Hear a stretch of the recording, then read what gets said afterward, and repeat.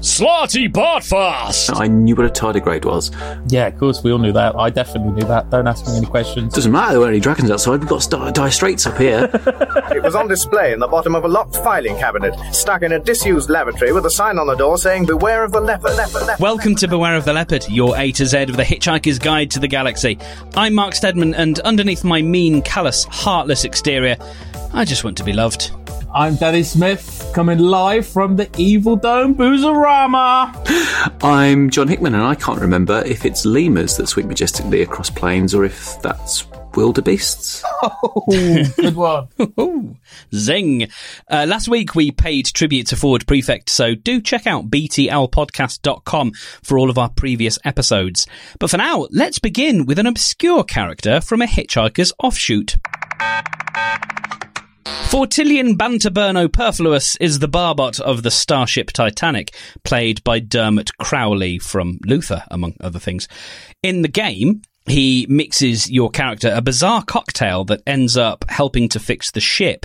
Danny, you've tended bar, as the kids say, in a few places. Have you been asked to make anything out of the ordinary? Yeah, quite a few times, actually. Can I just applaud the pronunciation of Fortillian Bantoburn O'Perfluous? That was, Thanks. That was you got that first time. I mean, as far as the edit will show, I definitely got it first time, as I do every single time. I have made weird cocktails, but cocktails are boring now. They're commonplace. Every other passé. Every other place is rebranding itself as either a craft beer bar or a cocktail bar. So what I wanted to talk about was working class cocktails. Oh, so are you going to go in with Brandy and Babysham here then? I wasn't. No, that is the one that I hadn't. But I'm happy for suggestions. Go on. So I'm talking about things like the Mickey Mouse. Oh, nice. Well, it's not, but which we all know is a disgusting mixture of half bitter, half lager. Yes, we do. Yeah, definitely. Yeah. Well, I've worked some of the same sorts of bars as you, so yeah, I've poured a lot of Mickey Mouse in my time. The only one of these I know is a snake bite, which is okay. You're in the right wheelhouse. Lager and cider. Yeah, exactly. The regional variation, of course, down south near Bristol is the Diesel, which is snake bite and black. Oh wow! Yeah, they call it Diesel. They call it Diesel. Big manly, like it's a big manly drink and not a. But it's got blackcurrant. Yeah, not a drink with blackcurrant. So is the cheeky Vimto in this canon? I would say maybe. I was thinking about this because what I would class working class cocktails is drinks that don't require any mixing or any other layout of cost other than the shot and mixer. Right. So, for example, you buy a pint of liquid, and that's normally the same price as a pint. Whereas if you buy a cocktail, you're buying like 4 or 5 shots of different things. Right. So what I've got, and shout up if you know what they are, brown and mild. Brown and mild. Yeah, so that's like a bottle of Man's Brown. It's like brown ale and like the mild bitter that they used to have. Wow, I've not come across that. But then I've never worked a bar that had mild. That was a very traditional one. That must be very Midlands as well. Yeah, when I was first started bartending when I was 18, so a very long time ago. A poor man's black velvet. Oh yes. Mark, do you want to have a go at this one? Because I know it. No, I don't know any of these so far. I'm showing my lack of misspent youth. Well, a poor man's black velvet, you need to come in it through knowing what a black velvet is first. So a black velvet would be champagne with Guinness. Yeah. And a poor man's is cider with Guinness. Yes. And it's not as bad as Guinness. No. Well, I like Guinness. And only monsters drink it. My friend favoured Guinness and Black. Yeah, Guinness and Black is if you bought a pint on St. Patrick's Day and you have to drink it in front of an Irish person, you can slip some black into it real quick to make it palatable. That's pretty much the only way I could drink Guinness. Well, I really like Guinness. In fact, I had a Guinness last night because I was in a pub that didn't sell good beer. Right. So I went for Guinness because, as you know, I am a craft beer wanker. So, but my first legal pint that my brother bought me, we'd had many beers before that, was poor man's Black Velvet. Yeah, it's not actually that bad. That was on my 18th birthday in the local. There's a few others. There's the incredibly offensive Black and Tan. Oh. which is half Guinness and half a bitter, or sometimes replaced with mild. Oh, wow. That's what English people drink in Ireland to be really offensive. That's not a pleasant name, is it? And now I've got two things. I've got a name without a drink and a drink without a name. And I'm resistant to putting them together just because I'm left over. But maybe. So bitter and barley wine is called the Donald Duck, maybe? Oh, I've never heard it with a name, but I've poured it. Yeah. I mean, that's incredibly strong. Apparently, barley wine is the next big thing with craft beer wankers. John? Yeah, so broadly speaking, you're correct.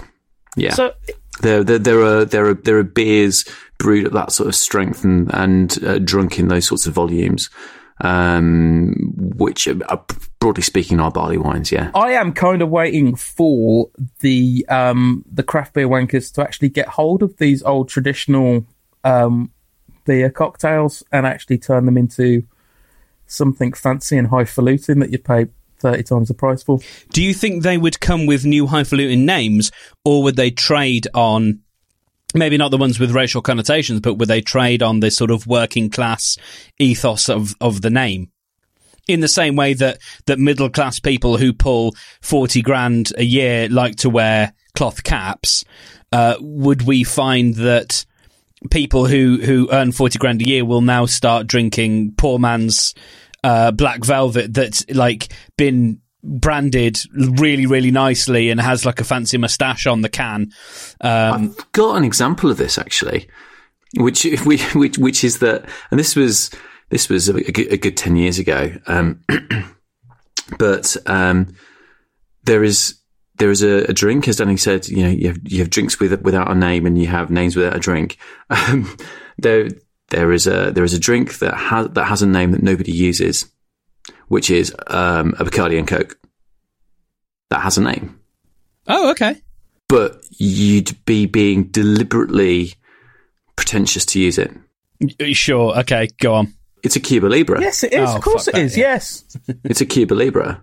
And I suppose you could say same with a vodka and orange. Yeah, screwdriver. Yes, of course. Screwdriver. Because I was really struggling for the spirit ones. I'd love to hear any more. If any listeners have any more of like traditional old school cocktails, none of this fancy stuff. Especially what is a Donald Duck and what is a bitter and barley wine called? Are they the same thing? I don't know. Tweet us at BTL Podcast. And now it's getting hot in here.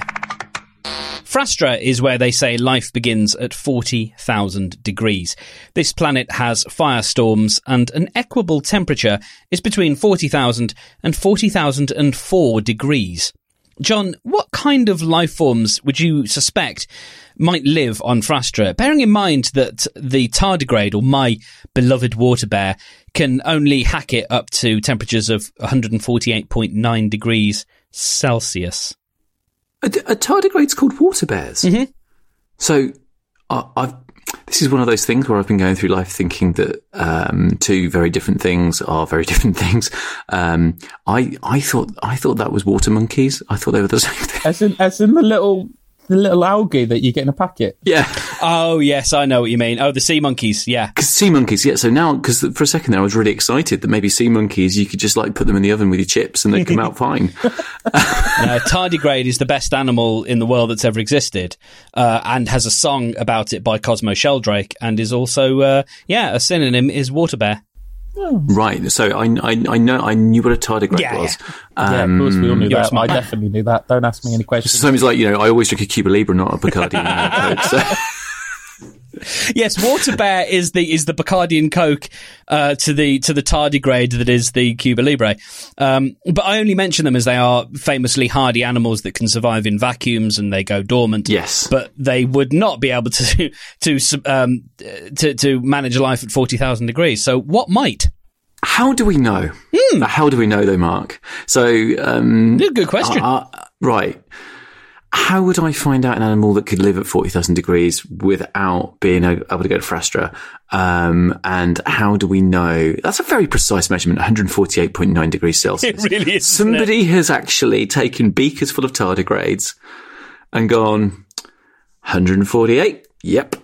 148.1, still alive. 148.2, positively happy. 148.3, looking a little bit singed. 140, 150? Oh, no, they're all dead. 148.9 is just right. They've done like a Goldilocks experiment on them. And I know a bit about doing inappropriate experiments on creatures because for my biology A-level, for some reason, I can't remember what I was doing. All I can remember is the method. I had to go and gather a cellus, which is a water flea. Okay. From a variety of different ponds in a local ornamental garden, and I had to bring them back to my lab, and I had to centrifuge them. Is you a mild sociopath? Like I was auditioning them for the fucking Gemini program. I put them through a centrifuge. John is now a vegetarian. Well, they all lived, Mark. So I'm worried about the scientific method that would lead us to find out which animals would be 40,000 degrees. Danny, you're probably less worried about it than I am. Right. You totally centrifuge a water flea, wouldn't you? I'd do it to a monkey if I could watch it. He centrifuged his aunt if she looked at him the wrong way. Auntie Shell, yeah, fucker. I think what I'm saying is I'd like to see what a tardigrade could do in Frastra. Yeah, wouldn't we all? And now, to the most totally evil place in the galaxy. Frogstar World B is quite staggeringly nasty, and is where Zaphod is dragged to before being put in the total perspective vortex, to which we'll come in a later episode. This planet gives us a bit of a continuity headache, as our characters happen upon it in very different ways, depending on whether you've read the book or listened to the second radio series. So, I'm interested to know what kind of images are conjured up in your collective minds team, or panel, when reading about the Frogstar. I get confused, if I'm honest, because it's been a while since I've read the books or seen the TV series. Is it a system?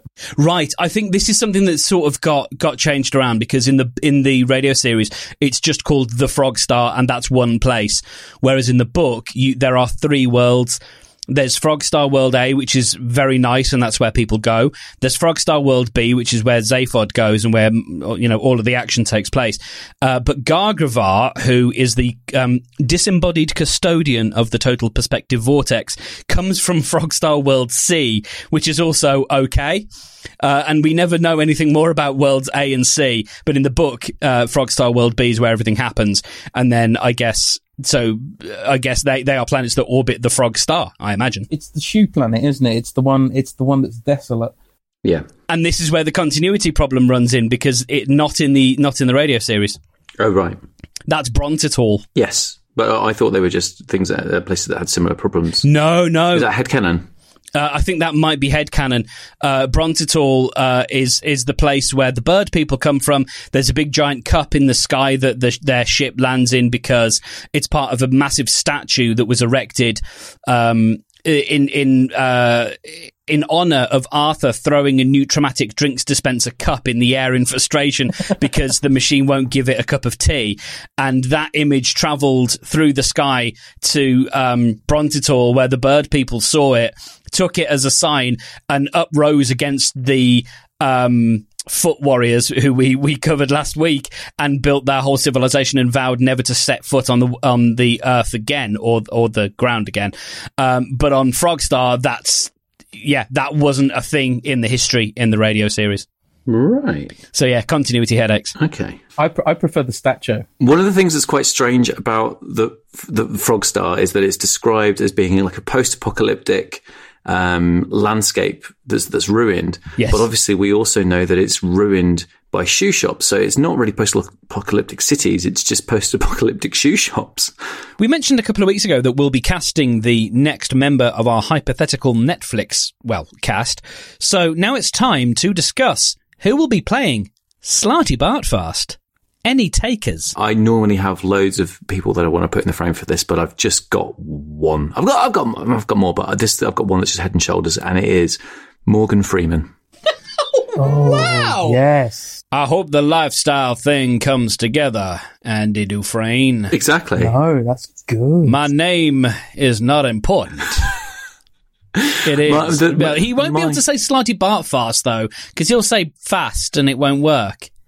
That's my only criticism Apart from that, he's a trained actor. He's an experienced man.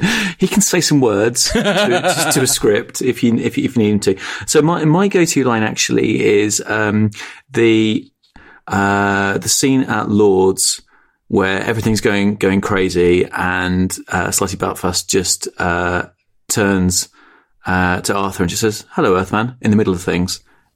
It's how someone says that line. Can we digress for 1 second about this? But as a media studies theorist, aren't you worried about that perpetuating the magical Negro stereotype? No, I'm not. Because he's kind of the man that turns up and solves problems and plot holes just because he's other. But it's because he does that thing so well, and it's because he's Morgan Freeman. So, okay, so if I talk about my other three people were all people who had voices.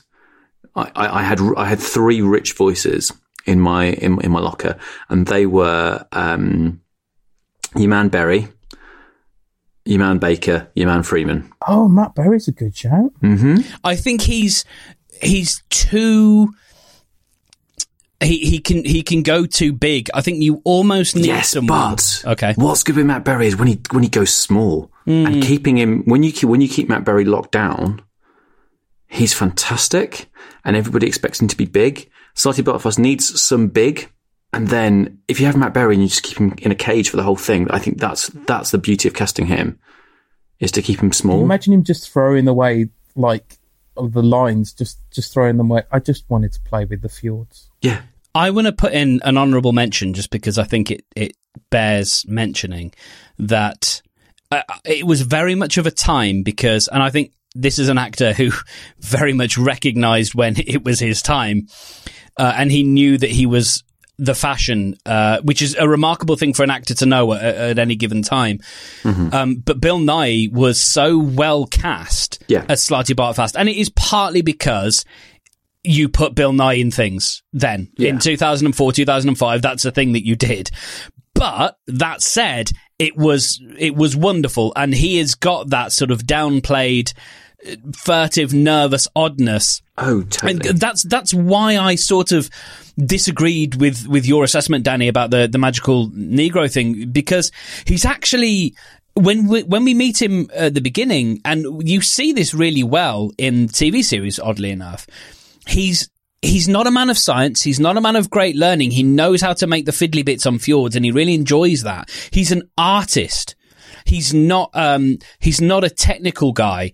And he doesn't have huge amounts of knowledge about various things. He then joins this campaign, which, is not necessarily a Slightly Belfast move, the campaign for Real Time, but he still does it in his odd, quirky, Doctor Who way, because that's who the character was in the book, in the original story. But he's not a guy who solves problems. He's kind of a guy in some regard who creates them. In the film, I think the problem was he does solve the problem because they do that horrible ending where they said, oh, we can press a button and we'll just put everything back again. The dolphins will come back and the credits will roll. And it's Slightly Belfast who delivers that line. And I think we just have to ignore that as not really being fair to the story. When you cast an older black gentleman, it kind of skews your reading of it, like any moviegoer conversant in the tropes their mind will kind of click to that rather than what you want it to. Sure. Okay. Yeah. So I think I was actively playing with that in the casting, and also I very much had in mind the Lego Movie, where Morgan Freeman is a very Slightly Belfast type character, and interestingly puts in their place a number of other characters who kind of fit into the same mold in the form of Gandalf. Who he's just like, he doesn't know who Gandalf is. He's like, oh, you're some wizard guy. Like, what are you for? I was actively playing with the persona of who Morgan Freeman is in people's minds in that decision. Yeah, no, I would say it kind of works. I'm glad that Mark brought up Bill Nighy, because I didn't want to. Because I'm always the person who goes, actually, let's have a look at the person who they put in the film, because the film cast the film cast was right. Absolutely. There weren't that many wrong turns. I think Deschanel was a sort of a forgettable cast, but apart from that, I think you're bang on. Can I make another suggestion? He might be a little young, but Russell Tovey. Okay. Can I talk about mine now? While that just please. While that just gestates, like it's in reference to this. So I thought Bill Nighy was such a good Slightly Bartfast that I don't think that an older gentleman would work. Okay. So how about as a bit, and it changes from the book a little bit, but how about as a bit of stunt casting, we go really young, but make him really alien, because we don't know how old Magrathians get and how they age. Yeah, there's no reason he has to be humanoid. So what about if we cast him like super, super young, but acts really, really old? To give it that other uncanny, otherworldly kind of, look really irritable, but not in a teenager kind of way, just in a grumpy old man kind of way. Yeah. And so you'd put Tovey into that, would you? No, Tovey would be too old for that. But you're like, are you thinking like, a sort of an outnumbered kid? Yeah, something like that. Or maybe Jaden Smith playing a bit younger than he actually is, because he's got that confused, otherworldly kind of thing. So yeah, like I only had this high concept stunt casting, and I had a wild card as well. Jackie Chan. Okay. If only so I can be on set and hear him try and pronounce Slightly Bartfast about 20 million times with the gravitas that it needs. Bill Nighy is good. Russell Tovey's very, very interesting. I really like Russell Tovey, actually. The more I think about it, I think being human solidified him for me, and I think we may have talked about that before. It's a good place to start, and in fact I think we talked about it in reference to who might help write a new series, and we had some really good suggestions, and we also had Lenora Critchlow in in for Fenchurch. Yes, we did. Fenchurch. We did. So yeah, I think he's a nerd. He plays nerd very well, and Slightly Bartfast is a nerdy sort of art guy, an art student with a passing interest in a couple of things, but like he's not massively tech savvy, but he is kind of just a slightly nerdy guy, and I think someone like Tovey could pull that off really well. And so there's nice ties into the through Being Human into Doctor Who, which we always would like to come back to. And so that I might then just raise that little spectre of Tom Baker that I've raised earlier on, because it would be nice to put a doctor in for the Doctor. Yes, that's a really lovely thought. And he has got the voice. God, does he have the voice? Oh, can you imagine him delivering the name? Yeah. That'd be wonderful. Yeah, he'd chew it up, wouldn't he? Yeah. I think actually picking a doctor, even if it's not Tom Baker, picking a doctor for that role, I think is a lovely idea. And there's a few there that would work, and you want the more tweedy of the lot, I think. You could, Capaldi might be an interesting one to go for. Oh. Yeah. No, he could be quite. He's got that acerbicness to him. Yeah, absolutely. And with that, he can approximate an English accent and doesn't do too bad a job at it.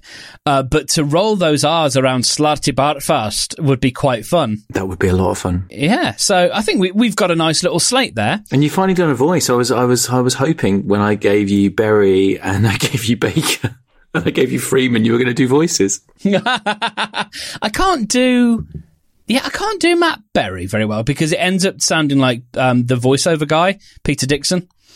Which Tom Baker has a similar kind of quality as well, which is this is Slightly Bartfast. It kind of all. Oh, is Peter Dixon the X Factor guy? Yeah.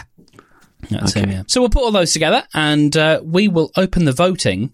Now, if you want to go to btlpodcast.com, look for the blog, you will find the poll there, and we would love to know who you think we should pick for Slightly Bartfast. And now, for some linguistics. A frood is a really amazingly together guy. Danny, who's the biggest frood you've ever met? Okay, now I have to say this. We're all waiting with bated breath, mate. We are.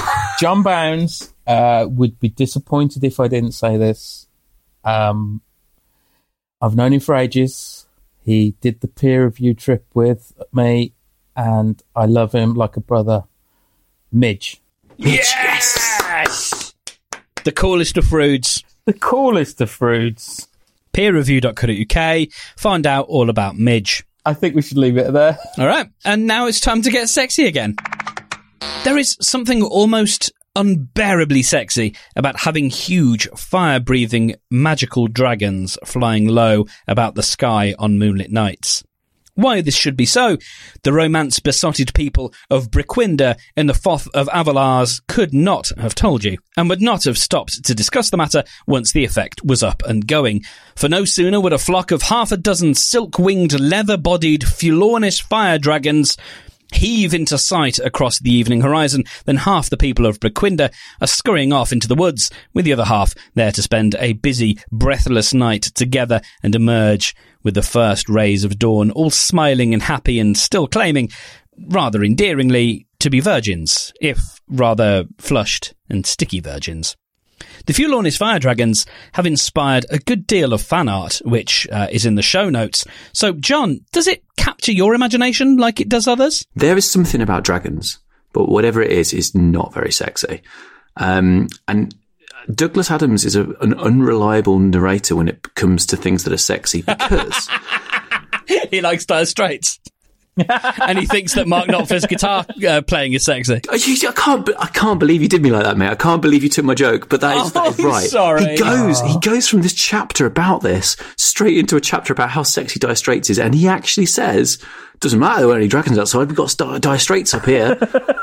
And I'm like, oh, Douglas. Now, there's nothing very sexy about a man talking and not singing and just going, you get your TV and Juliet. I don't find that particularly sexy. No. It's not. And even if you allow him some license for being someone who was writing this in the 70s and 80s. And a friend of Mark Knopfler or someone who knew him. Yeah. It's still not sexy, is it? No. I remember this stuff probably still exists out there, but I remember there used to be like a range of too expensive to be bought as just a mere trinket, but too cheap to be a real ornament. There was a lot of kind of dragon sculptures that had bad synthetic crystals in them that people could go and buy, and I would probably distrust people who are buying those things. I'm not sure that those are very sexy either. It depends if you put them up your bum. We once viewed a house that was full of these sorts of things, and it could only be described as very, very, very weird. And I don't think any of the people there had ever had any sex before either. Dragons are objectively non-sexy, and even Danny, I think, will probably admit that, even though he knows people who think they are dragons. I actually have conversed with a few people that think they are dragons, yeah. It's been referenced in an earlier episode, but yeah, no, I don't know. There's something about scales that's quite sexy. There's something about wings and claws that are quite exciting. I mean, it's not... Are you talking about Dire Straits still, by the way? It's not beyond my sexual scope to look at a dragon and go, maybe. Yeah, is it the flying? Is it the breathing fire? Is it the scales? It's definitely a scales thing. It's definitely a texture thing. It's like, weirdly, I could see where Adams was coming from, but I couldn't tell you why. I can almost see how he sees a through line between dragons and sexy, but I can't follow it myself. There's something about the majesty of it, maybe, but I couldn't tell you what it is, because as soon as you start breaking down what are the constituent parts of a dragon and the things that we know about dragons, none of them scream sex. It's the fiery death and the eating you. Maybe it's a time dependent thing. I mean, 80s, 90s, people wore tops with dragons on, like flying in the moonlight, in the same way that they wore like 3 wolves howling in the moonlight, like unironically. But none of those people were sexy. I mean, we need to be clear on that. And finally, the Doctor will see you now. Gag Halfront is Zaphod and Prostetnik Vogon Jeltz's private brain care specialist and the man who employed Jeltz to destroy the Earth. Depending on which book you stopped reading at. He's played by Stephen Moore in the radio series and is the man who utters the immortal words, "Well, look, Zaphod's just this guy, you know?" Given that he did order the destruction of Earth, he is a baddie, but I find it impossible not to like him. Danny, am I wrong? Yes, you are wrong. You are absolutely wrong. He is the ultimate evil. He's one of the most successful baddies in fictional history. He never has to answer for his crimes. Very true. He decided to destroy billions of people, life forms, sentient life forms that they know, but, maybe they don't think much of them, but they were still sentient, because he thought that his profession might be threatened. Yes. Not definitely threatened. But he reckons that if people find out the answer to the life of the universe and anything, they won't need psychiatrists anymore, which of course they will if he thought about it for more than a second. Yeah, it'd be terrifying to actually know, wouldn't it? And he doesn't suffer he never gets caught. He never suffers any consequences. As far as I've read, I haven't read the Ian Kofer books, but in my recollection... No, I don't think he gets any comeuppance in the Owen Colfer book either. He quite maliciously and vindictively not only destroys a planet, but targets the two survivors for quite some time. But just fucking scot-free, just fucking walks off and is like... I think that is that's obviously the bit that's stuck in your craw, and I think it's a valid complaint to have, is the fact that he never gets to answer that, because...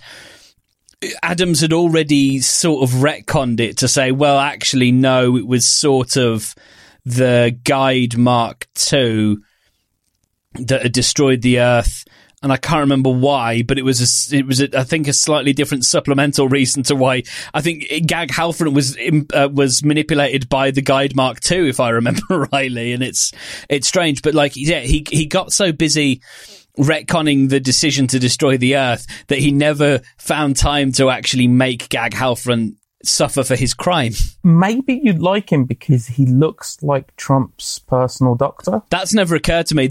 I'll tell you the reason I like him, and it's all to do with Stephen Moore's performance. Stephen Moore is the same person who played the Whale and, more well-known, played Marvin in both the radio and the TV series. But there's something in his performance which is so... kind of it's not warm and fuzzy, but there is such a friendliness to his tone, and the way he delivers that fantastic line, and the conversation he has both with Zaphod and then later with Jeltz about, we are all very very adjusted in our mental attitudes today, and it's just like he's so kind of cheery and lovely, and yeah, that's just his bedside manner, Mark. Yes, you're absolutely right. He's just trying to make people feel at ease so that he can do his brain science on them. If we were doing the hypothetical Netflix series, I would spend about a year trying to cast Gag Halfront. Yeah, I think we should think about that. I really, really want that line. As Zaphod, he's just this guy, I'd need that nailed. Anything other than this fictional standard in my brain would be like fucking death. So, yeah. So we start there and build the show out from that. Yeah, I think so. Literally, if they don't deliver that line and the my name's not important, and then when he finally gets it, slightly butterfly. If they don't get those two lines correct, I would go shit can the whole series. Absolutely insane, and probably would never make the series. So don't involve me in casting. No, I think you're right, because the moment we get it right is the moment we have a hit on our hands. Yeah. I mean, we should revisit Gag, because he does crop up, and I think it would be really interesting to cast him. I think we should think about Prostetnik Vogon Jeltz maybe next, but I think Gag Halfront should come in at some point, because I do like him as a character, and for me, that line, it's such a nothing line. It's not even, I mean, it's memorable just because the fact that we've heard it. There's something weird about how it sticks in the mind, and it's just, Zaphod's just this guy, how is that a catchphrase? It bloody works, but how? Do you know what it is? It's because they, as a narrator, Adams builds up Zaphod so much that we're getting the guy that his brain care specialist. We're getting some insight into what it is, and we're waiting for it, and he just fucking throws it away. It's just this guy, you know. You see, now I know you've heard the radio series because you know that accent as well, and that's all Stephen Moore, and like that's what I say, like the definitive version that you've got to base it on or use as a starting point is that lovely just throw, because he delivers it, once or twice in the whole series, and that's why it becomes that little catchphrase you wait for, and it's in that sort of weird sort of Scandi-European Austro-German, right? Yeah, there you go. That kind of lovely kind of, the accent of analysts. I've got the casting, but it's not going to be Austrian. Okay. I've got the casting. I'm going to keep my powder dry on it though, but I've nailed it. See, I've already now gone for Christoph Waltz. Oh God. Damn, that's good. Oh. Okay, well, I'll throw mine out now as well. I was going to go slightly different direction. I was going to go with Bill Murray. Oh, that's a lovely... Yeah. Yes, because he can throw a line away as he please. And seeing as he's the driver for a lot of the series, he's the catalyst that starts it all. It'd be nice if it was like somebody good. Well, it's a perfect Bill Murray role because it's kind of like, walk on, do 2 or 3 lines, steal the whole fucking thing. Yes, he can do it remotely as well because most of his stuff, like no one ever talks to him directly. It's always through TV screens and stuff. So yeah, absolutely. He can do it from his bedroom and it'll be fine. Pop a green screen on, you're golden, mate. Well, with that, that's just about it. Danny, where can people find you online? My Twitter is Probably Drunk. That's Probably Drunk, obviously. And if you follow at Peer Review, then there might be some exciting news after Christmas. I'm not going to drop any more. Exciting. What about you, John? You can follow me on Twitter at John Hickman. I might say something at some point, or you can follow, you can listen to thread.fm or runnerpod.com, which is other shows that I do. Splendid. Well, that just about wraps it up for The Leopard. You can find the show at btlpodcast.com along with all of our contact details. Drop us an email to feedback@btlpodcast.com if you've got something nice to say, and if you haven't, keep it to your damn self. And don't forget to subscribe to the show in your podcast app. Just search for Beware of the Leopard. It's just this podcast, If you have a moment, do please rate and review our show on Apple Podcasts or wherever you listen. It helps people find the show, and we'd love you for it. We'll be back next Thursday, so until then, share and enjoy.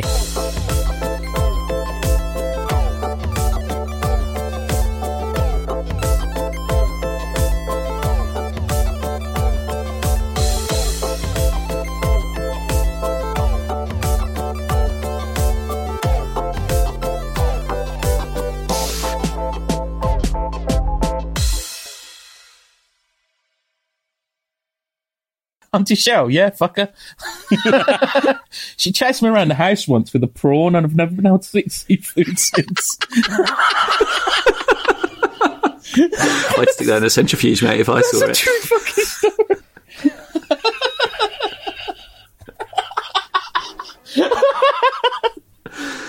Oh, dear. Are we done here? I think we've explored this.